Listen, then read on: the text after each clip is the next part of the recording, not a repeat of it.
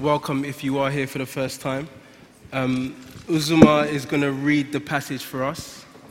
We'll pray and then we'll begin. 1 Peter 4, verses 7 to 11. The end of all things is at hand. Therefore, be self-controlled and sober-minded for the sake of your prayers. Above all, keep loving one another earnestly, since love covers a multitude of sins. Show hospitality to one another without grumbling. As each has received a gift, use it to serve one another as good stewards of God's varied grace. Whoever speaks, as one who speaks oracles of God. Whoever serves, as one who serves by the strength of God that God supplies, in order that in everything God may be glorified through Jesus Christ. To him belong glory and dominion forever and ever. Amen. Amen. Thank you. Heavenly Father, we thank you for your very grace towards us. We thank you for the strength that you supply, Lord. Lord, I just pray that you would help me to communicate clearly. But ultimately, I pray that you would speak today through your Holy Spirit to your people. Amen. Okay, so the passage, as you heard, is 1 Peter 4, 1 Peter 4, verses 7 to 11. Forgive the lack of visuals today. I can't really say much more about that. After Dean's visuals, I was under pressure, so I was like, nah. Guys, feel free to move forward if you wish. I know you like sitting back, and I know you don't like being moved, but it'll be nice, it'll be cozy, since there's fewer of us today. Okay, let me try it this way. I charge you in the name of Jesus Christ to move forward.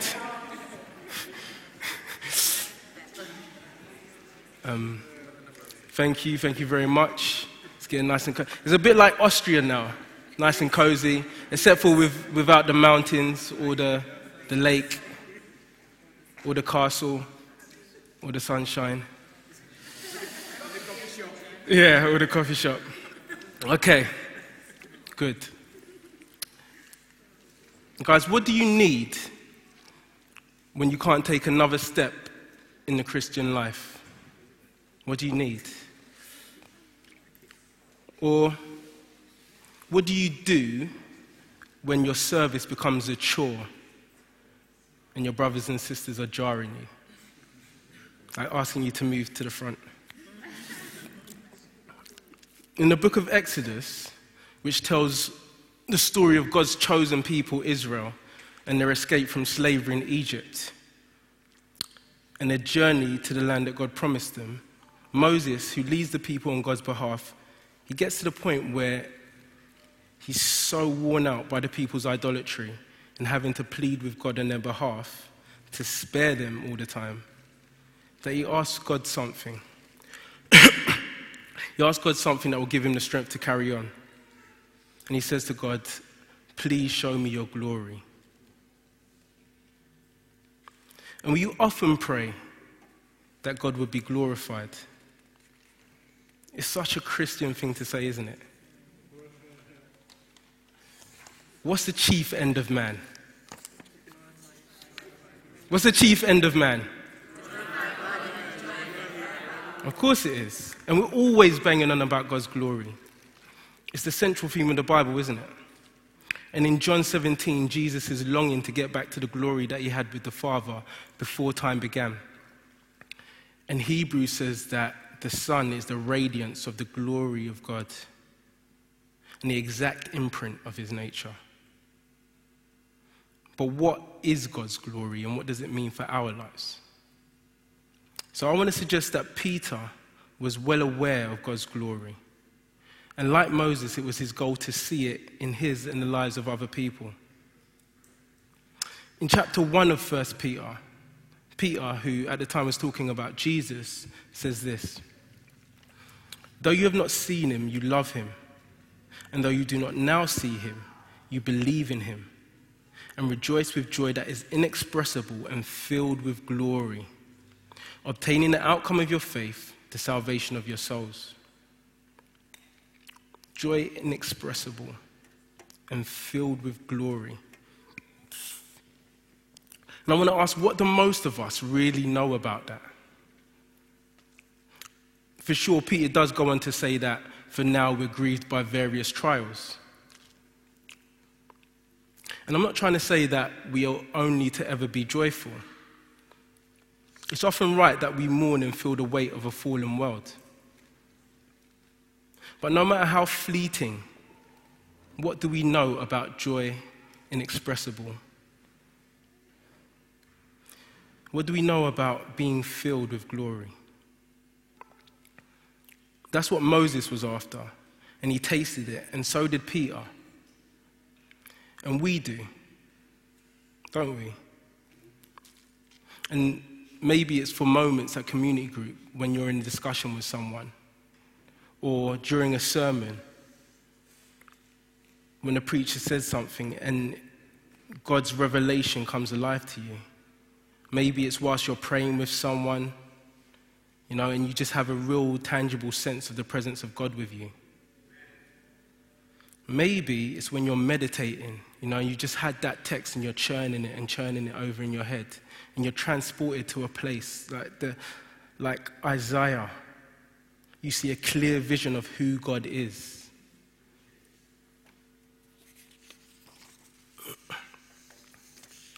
But a lot of the time it's different, isn't it? A lot of the time we're just pressing on. We're either indifferent or we're just flat out sinning. Often we don't care, and often we don't know how to care. It's my prayer that we would see the grace and the glory of God in each other daily in practical ways. Let's get into the text. Verse 7 says, "The end of all things is at hand. Therefore, be self-controlled and sober-minded for the sake of your prayers." So, straight away we have a statement. The end of all things is at hand. And in light of this fact, we have a command. Therefore, be self-controlled and sober-minded. And attached to this command is the reason that we ought to obey for the sake of your prayers. Essentially, Peter is saying something like this. Because the end of all things is coming, pray, pray, pray. You need to keep a lid on indulging in your impulsive, immoral behavior, because guess what? It draws you away from prayer. It draws you away from talking to the living God. In the section before us, Peter lists some indulgent practices: sensuality, passions, drunkenness, orgies, drinking parties, and lawless idolatry. And the point is that the people who are involved in said practices lack self-control. They're impulsive, and this is a way of life for them. Now, since Christ came into our lives, some of us have grown beyond this particular list. Some of us are still caught up in alcohol abuse or sexual immorality of all kinds. However, wherever we are on the spectrum, we all struggle with self-control because it's hard. We all do. Self-control is a real daily battle. And for some of us, it's our tongue. There are different types of tongue people, right? So you might be struggling to control gossiping. You might be one of those people who just loves to tell other people's business. You love the taste of someone else's name in your mouth. But the truth is, who doesn't? Or you might have a sharp tongue, like a two-edged sword, living and active. And before you realize it, you're telling people about themselves. But not for their own good, but because it makes you feel better. And I won't even start to talk about the blunt-tongued people, the monotone, cynical, sarcastic lot, who insult you and you barely catch it, or you realize about 30 seconds after. Or maybe your struggle's not with your tongue. Maybe your struggle's with deadlines, and you know you have that piece of work to get in 2 weeks' time, and you're like, oh, I'll do it, but I'll just watch this TV program first. Or maybe it's, I'll just eat because otherwise I won't be able to concentrate. Or worse still, maybe you'll start other tasks that are worthwhile but lower in priority. And at the end of the day, you come to the point where you leave yourself so little time to do what you need to do. Now, Peter's not simply saying, hold it down. I know life is hectic, people are stressful, and pressures are coming from all sides, but just hold it down. He's not hitting you with a stick and saying, see, it hurts, change. Rather, Peter's focus, like all the apostles, is past and future glory. Past and future glory which find their way into the here and now. Also, he's not just saying, behave so you can be part of the party. He assumes that as a believer, you really do wrestle against the lack of self-control. What he wants is for you to overcome it as much as you can, or as much as a person can in this lifetime, so that you would pray earnestly and make good choices. And the same reason that you have for praying is the same reason that will lead you into self-control. The end of all things is at hand. Dun, dun, dun. The end is nigh. People used to evangelize wearing these boards on their front and their back called sandwich boards, and you still do see some people today. And you see them like around shopping malls or wherever you see a crowd of people. And they're calling people to repentance and faith in Jesus Christ. And in England, they might say something about how unless you turn to Jesus and away from your sin, you'll end up in hell. But at least from films, you tend to get the idea that in America, the dominant phrase was, "The end is nigh!" It was written on these boards and people would call it out of their megaphones. The end is near, or as the ESV puts it, at hand. And it's so close that you can almost reach out and touch it. But what does it mean? Well, history up to this point is divided into about 3 equal parts. And I know there's lots of biblical scholars in here who might disagree, but that works for my message, so I'm going to keep it like that. Thank you.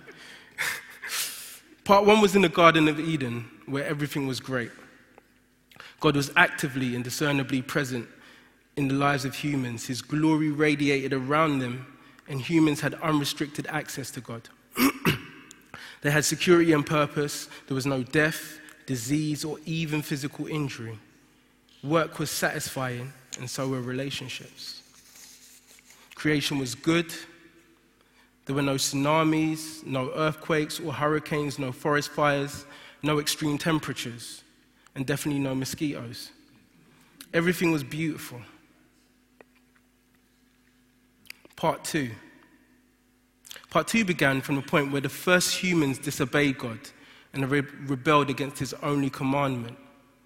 Now the consequence was that God's glorious presence was no longer with humans in the personal way it was before. There were also other consequences, spiritual death. Along with this came illness and physical death. Now part 3 starts with God the Father, the first person of the Trinity, sending God the Son, the second person of the Trinity, to rescue humans who have inherited a rebellious nature from the first humans who disobeyed God. But what did the Father send the Son to rescue us from? Well, the Father sent the Son to rescue us from himself, from his wrath, from his anger, from his righteous anger. In the section above our text, in verse 5, talking about people who indulge excessively in pleasure, Peter says, "But they will give account to him who is ready to judge the living and the dead." Now, there's a time when Jesus will return to earth, but he will not return as a savior, he will return as a judge. He'll judge the living and the dead, and those who trust in his work that he has done to satisfy God's anger will be saved. Those who trust in their own work will find out that it wasn't good enough.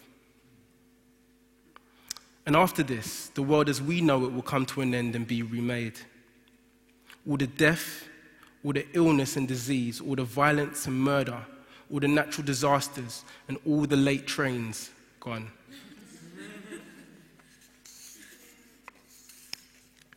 Your new birth, your recreation, all of the things that started on the cross at Calvary will be complete.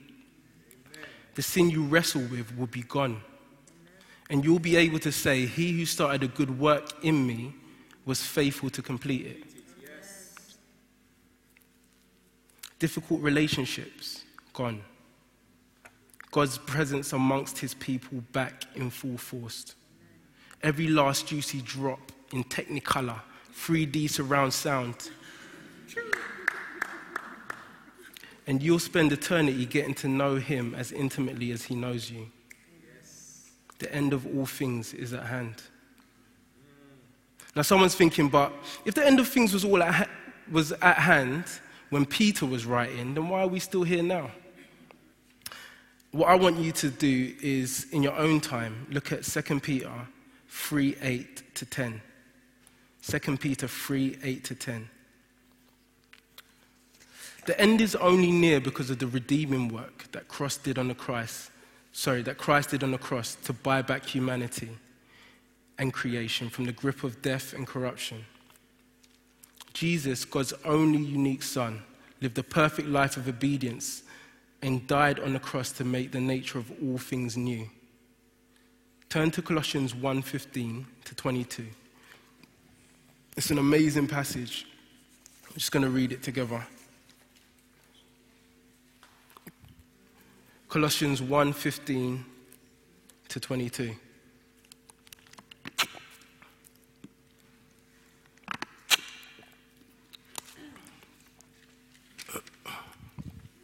Okay. It says, he is the image of the invisible God, the firstborn of all creation. For by him all things were created, in heaven and on earth, visible and invisible, whether thrones or dominions or rulers or authorities. All things were created through him and for him. And he is before all things, and in him all things hold together. And he is the head of the body, the church. He is the beginning, the firstborn from the dead, that in everything he might be preeminent. For in him all the fullness of God was pleased to dwell, and through him to reconcile all things to himself, whether on earth or in heaven, making peace by the blood of his cross. Through him, all things have been reconciled to himself, whether on earth or in heaven, making peace by the blood of his cross. And you who were once alienated and hostile in mind, doing evil deeds, he has now reconciled in his body of flesh by his death, in order to present you holy and blameless above reproach before him. This is the only reason that there's hope for a new earth, for a new creation, or for a new you. The future is a given for all of those who trust in Christ. That's it. That's it. All of those who turn from living in rebellion, living for self, satisfying self, and turn to God. The full unrestricted glory of God, apart from and in and through all creation manifest in multiple and endless ways, awaits you in the future. And that's it. Your expected end is unrestricted pleasure. Unrestricted pleasure. Unimaginable, total pleasure. And it's all righteous. And there's nothing, not one thing, that you owe to God in order to be with him. I know it's a shocking thing to say, but you owe God nothing. Not one thing. Every last duty, every last loving service, past, present, and future, that you failed to give God has been given perfectly by Jesus Christ, fully and totally. God sent him to rescue you, and you are in him. So, in light of what's ahead of you, pray that God's glory would be seen through you, so that others would be able to enjoy the same future. And by you, so that, as Peter puts it in verse 6, you would continue to live in the Spirit the way God does. Likewise, you're no longer enslaved to sin and death. You're free from all things and all people, even God, because of the cross. You are free from all things and all people, even God, because of the cross.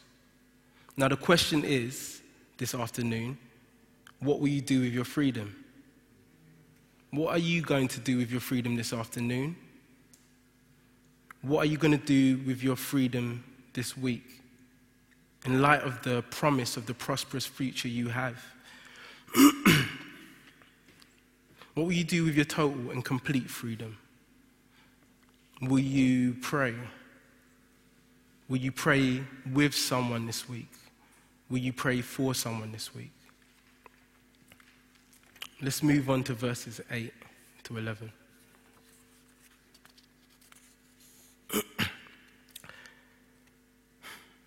Now, verses 9 to 11 come out of verse 8, which says, "Above all, keep loving one another earnestly, since love covers a multitude of sins." And then Peter goes on in verses 9 to 11 to show how love, which is a key aspect of God's glory, works in practice through his people. So verse 9, "Show hospitality to one another without grumbling. As each has received a gift, use it to serve one another as stewards of God's varied grace. Whoever speaks, as one who speaks oracles of God. Whoever serves, as one who serves by the strength that God supplies, in order that in everything God may be glorified through Jesus Christ. To him belong glory and dominion forever and ever. Amen." Now, one of the problems of loving one another earnestly, as verse 8 commands, is that we cancel it out when we reduce it to just an expression of warmth or feeling. Now, God undeniably gives us these expressions of warmth or feeling for one another, but that's not the sum total of what it means to love one another earnestly. And I know that I'm a big failure when it comes to loving people in a real way. I want you to think to yourself of one real time when someone just feeling or expressing their love for you covered a multitude of sins. Now, I might be wrong, and it wouldn't be the first time that I was wrong. Probably the second. It might be possible, but Jesus Christ actually came from glory, and he descended, lowered himself infinitely to our level, and died to cover a multitude of sins. Because of that loving service, you are free from any obligation to fulfill the law. It has no claim on you. So what I'm going to say beyond this is not to compel you or coerce you or to force you or guilt you into service. It's to make you aware of the fact that you're free to choose whatever you want. But also to say, be sober-minded and consider carefully how you use your freedom. If the Lord Jesus Christ, the King of all kings, Lord of all lords, used his freedom to serve, if we say that we love him, whether a lot or a little, we should consider our freedom very carefully. So from verses 9 to 11, Peter's showing how God is glorified when our love for one another is expressed in service to one another. Why? Because everything we've received is from God. especially our love for one another. I mean, no one here loves me because I'm lovable. Maybe a little bit. And the only reason that I do receive real, sincere, self-sacrificial love from you guys is because of Christ in us. And he says that it's this type of love that covers a multitude of sins. Now, Peter's picture of grace and the glory of God is that we are his means of applying it to one another's lives. We're God's instruments in God's hands. Peter says some hard things. They may show us up for who we really are, but it's okay because we have repentance. We can repent. And he goes on to say in verse 9, show hospitality to one another without grumbling. Show hospitality to one another without grumbling. Now, I can't lie, being in church has been a moment-by-moment walk of growth for me. And I'm what's known as a misanthrope. I'm someone who dislikes and is suspicious of people. And I'm growing out of it. But I still love my own space. I do. I'm just being honest with you. And maybe you're like me. Maybe you're someone who likes to shut the world out. But maybe the only way that that person in sin is going to receive the wise counsel you're giving them is because of the way you've opened your home to them. Cooked for them, listened to them, allowed them to feel like part of your biological family. Haven't a lot of us really experienced that? I've felt really refreshed by the kindness of others. And I won't hot them up, but you guys probably know who I'm talking about. There are a couple here who threw me a surprise birthday party for my 30th. I know, most of you are thinking, he's over 30, wow. What can I say? It's natural juices and berries, you know. Anyway, I was stunned, partly because it was like a month after my birthday.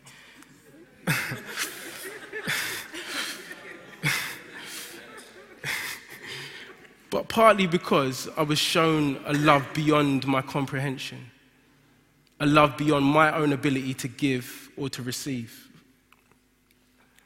And in it, I saw the love of God, and he was glorified in and through the people who were there. As each has received a gift, use it to serve one another as good stewards of God's varied grace. As each has received a gift, use it to serve one another as good stewards of God's varied grace. Now, we're quick to agonize over our gifts, aren't we? Be like, oh, man, I just don't know if I'm gifted. What has God gifted me with? Or, no, I could never do that. Or the more spiritual version, no, that's not my calling. And I don't want to get into a hoo-ha about spiritual gifts. The truth is that maybe some of us are just not made for particular types of ministry. However, I have a couple of observations. Observation 1, we have all received gifts. We have all received gifts. That's it for observation number 1. That's it. Observation number 2. You might be right for a type of ministry and not know it because you haven't even tried. I remember when Brother Mike Prendergast started here at Calvary, and he was really quiet and reserved, and he still is to some extent. And I remember having a conversation with him, and he was just telling me how he wanted to get the gospel out to large groups of people. He wanted to evangelize, but he didn't feel able to do it. He was just really afraid at the prospect of it. But look at him now. He runs the evangelism ministry, or he heads it up, should I say. Jesus runs it. But he heads it up, and he's like Batman crossed with the Apostle Peter now.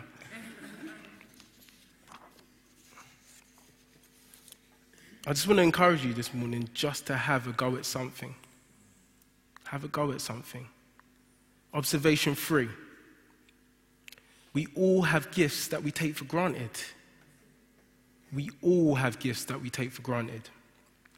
For example, the vast majority of us, particularly men, have the God-given gift of being able to move chairs. Yet week in and week out, and week in and week out, and week in and week out, we stand by as Brother Bertram and his extremely diligent sons, Uzuma and Kashape, do the majority of the work, making the church ready for Monday.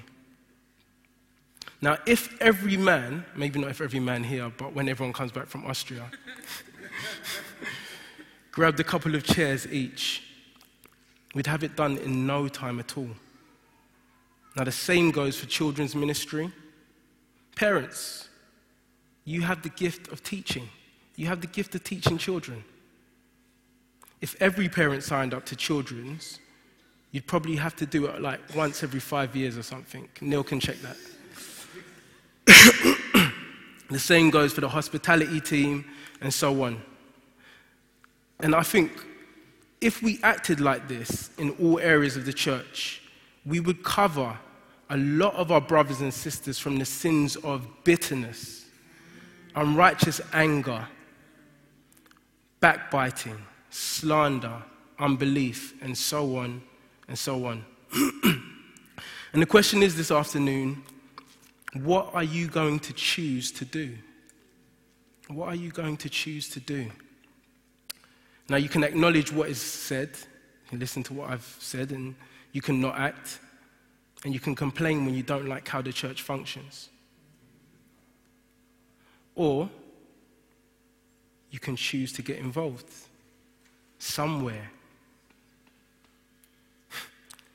I want to say clearly that this is not coercion. You are genuinely free to choose whatever you want. But what I do want to say is that I'm just highlighting the choices you have and the choices that you've been choosing one way or another. Verse 10 and 11 really highlight the godness of our service. Verse 10 and 11 say, we're stewards of God's varied grace. Whoever speaks as the one who speaks oracles of God, whoever serves as the one who serves by the strength that God supplies. Now that's a massive responsibility. God gives a variety of grace for a variety of people, and we have to look after it well. It's really incomprehensible apart from by His Spirit. He entrusts us with His prophetic words, the words of true life, as Peter put it in John. And like the verse says, they're God's oracles. They belong to God. Now, most of us have a healthy fear of messing around with God's word. We don't want to add to it or take away from it. We don't want those curses. We do our very best not to mess around with it because it's God's. The very words He's spoken. But what about the next part of the verse? What are we doing with the strength that God supplies? Do we acknowledge in a real way that God supplies the strength? And do we have a healthy fear of messing around with the strength that God supplies? So, my last question to you this morning is, what are you going to do with the strength that God has given you? What are you going to do with the strength that God has given you? And as I wrap up, let me say this. If you do want to see God's glory in your life and in the lives of others in this church, we're able to pray. We're able to show hospitality. and to serve each other in love, in order that in everything God may be glorified through Jesus Christ. To him belong glory and dominion forever and ever. Amen. Okay, I'm going to pray. Heavenly Father, we thank you so much for your word. Father, I pray that in spite of me and my flaws, Lord God, that you would speak to your people.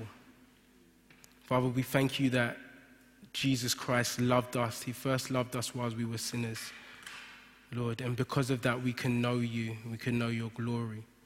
I pray that it wouldn't be merely talk, Lord God. But I pray that we would use our freedom to serve others in love for the sake of Jesus Christ. Amen. Amen. Thank you, Ben. Praise God for your life. So as we close, I think it would be appropriate if we just direct our attention to the Lord through praise. And this song says, love came down and rescued me. Love came down and set me free. I'm yours, I'm forever yours. Mountain high or valley low, I sing out to remind my soul that I'm yours, I'm forever yours. Lord Jesus, it is our prayer, Lord, that we would always be reminded of the grace that's been given to us through Christ. And Lord, just to understand, Lord, the depth of your love, Lord, and how much you condescended yourself to come down and serve us. Thank you, Lord. Amen.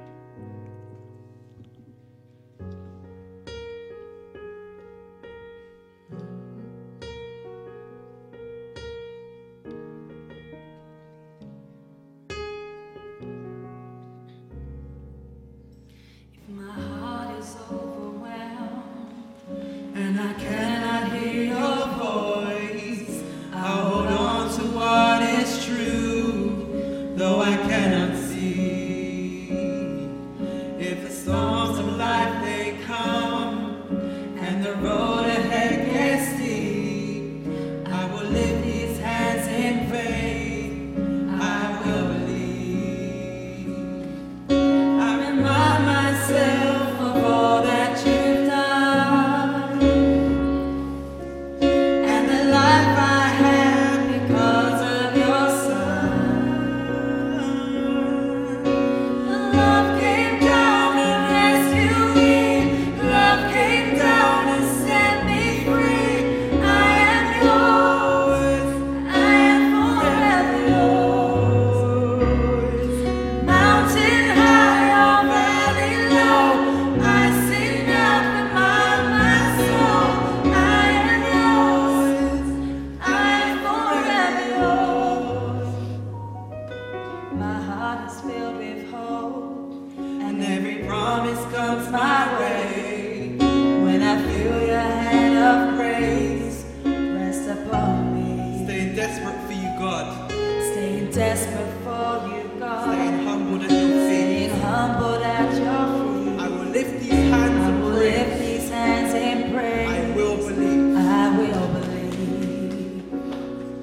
I remind myself of all that you've done and the life I had because of your Son. Love came down and rescued me. Love came down and set me free. I am yours. I am forever yours. Mountain high or valley low,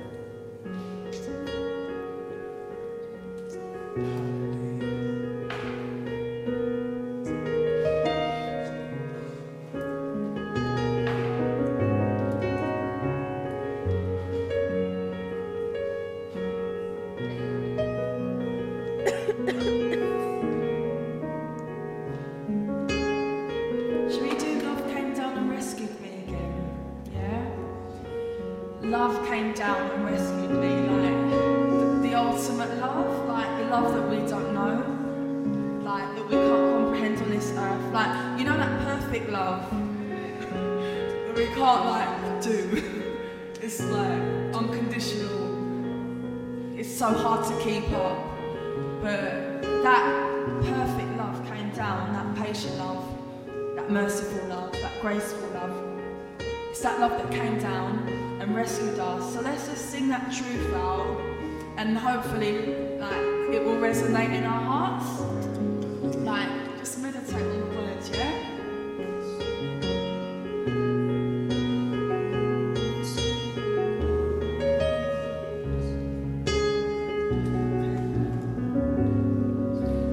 Love came down and rescued me.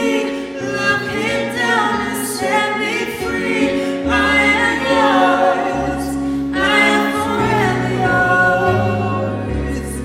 Mountain high or valley low, I sing out for my soul. I am yours. I am forever yours. Love came down and rescued me. Love came down and set me free. I am yours. I am forever yours. Mountain high or valley low, I sing out for my soul. I am yours. I am forever yours. Amen. Just as the passage we were looking at today read, the end of all things is near. Therefore be of sound judgment and sober spirit for the purpose of prayer. And above all, keep fervent in your love for one another, because love covers a multitude of sins. And, you know, lest I get tempted to, preach the whole message again, it was so poignant, the call that God's word makes to every one of us, particularly those observations that every one of us is gifted. And there's a call that's been made for every one of us. And yeah, none of us is exempt. None of us is exempt. Even us standing here and speaking, we all need to exercise the gift that God has placed in our lives. So I'm going to call on the care team. Mark, if you catch Jones here. Neil. Yeah, these guys up front here. I mean, if the word that God's spoken to us today indeed resonates, God is able, his word is sharper than any two-edged sword to even speaks down to the discerning of the thoughts and the intents of our hearts. It's not so much what we say or what we hear, but actually what we do, what we hear of God's word. So, I mean, that call is not just Ben speaking. It's probably things that people have spoken to us before. People have spoken to us recently or in the past, or something that we've heard and just brush it on the carpet. Nah, God, this can wait. But the end of all things is near. The word speaks about David after he had fulfilled God's will and done all God's charge for him in his generation. Which one of us is going to live forever if Jesus tarries? So the guys up front here, we're all available. Let's pray with you. Come, let's stand together and agree as to what it is that God is laying on our hearts to do, what God's given us to exercise. Maybe there are things that, look, I'm just afraid to step out and go, believing what God has laid on my heart to do. Come, let's pray. Let's pray about these things and commit ourselves to God for real. It's not for sure. It's between us, each one of us, and God. I mean, I was tempted to just sit back because this concerns me too. But no, let's pray. So come forward and let's pray with you.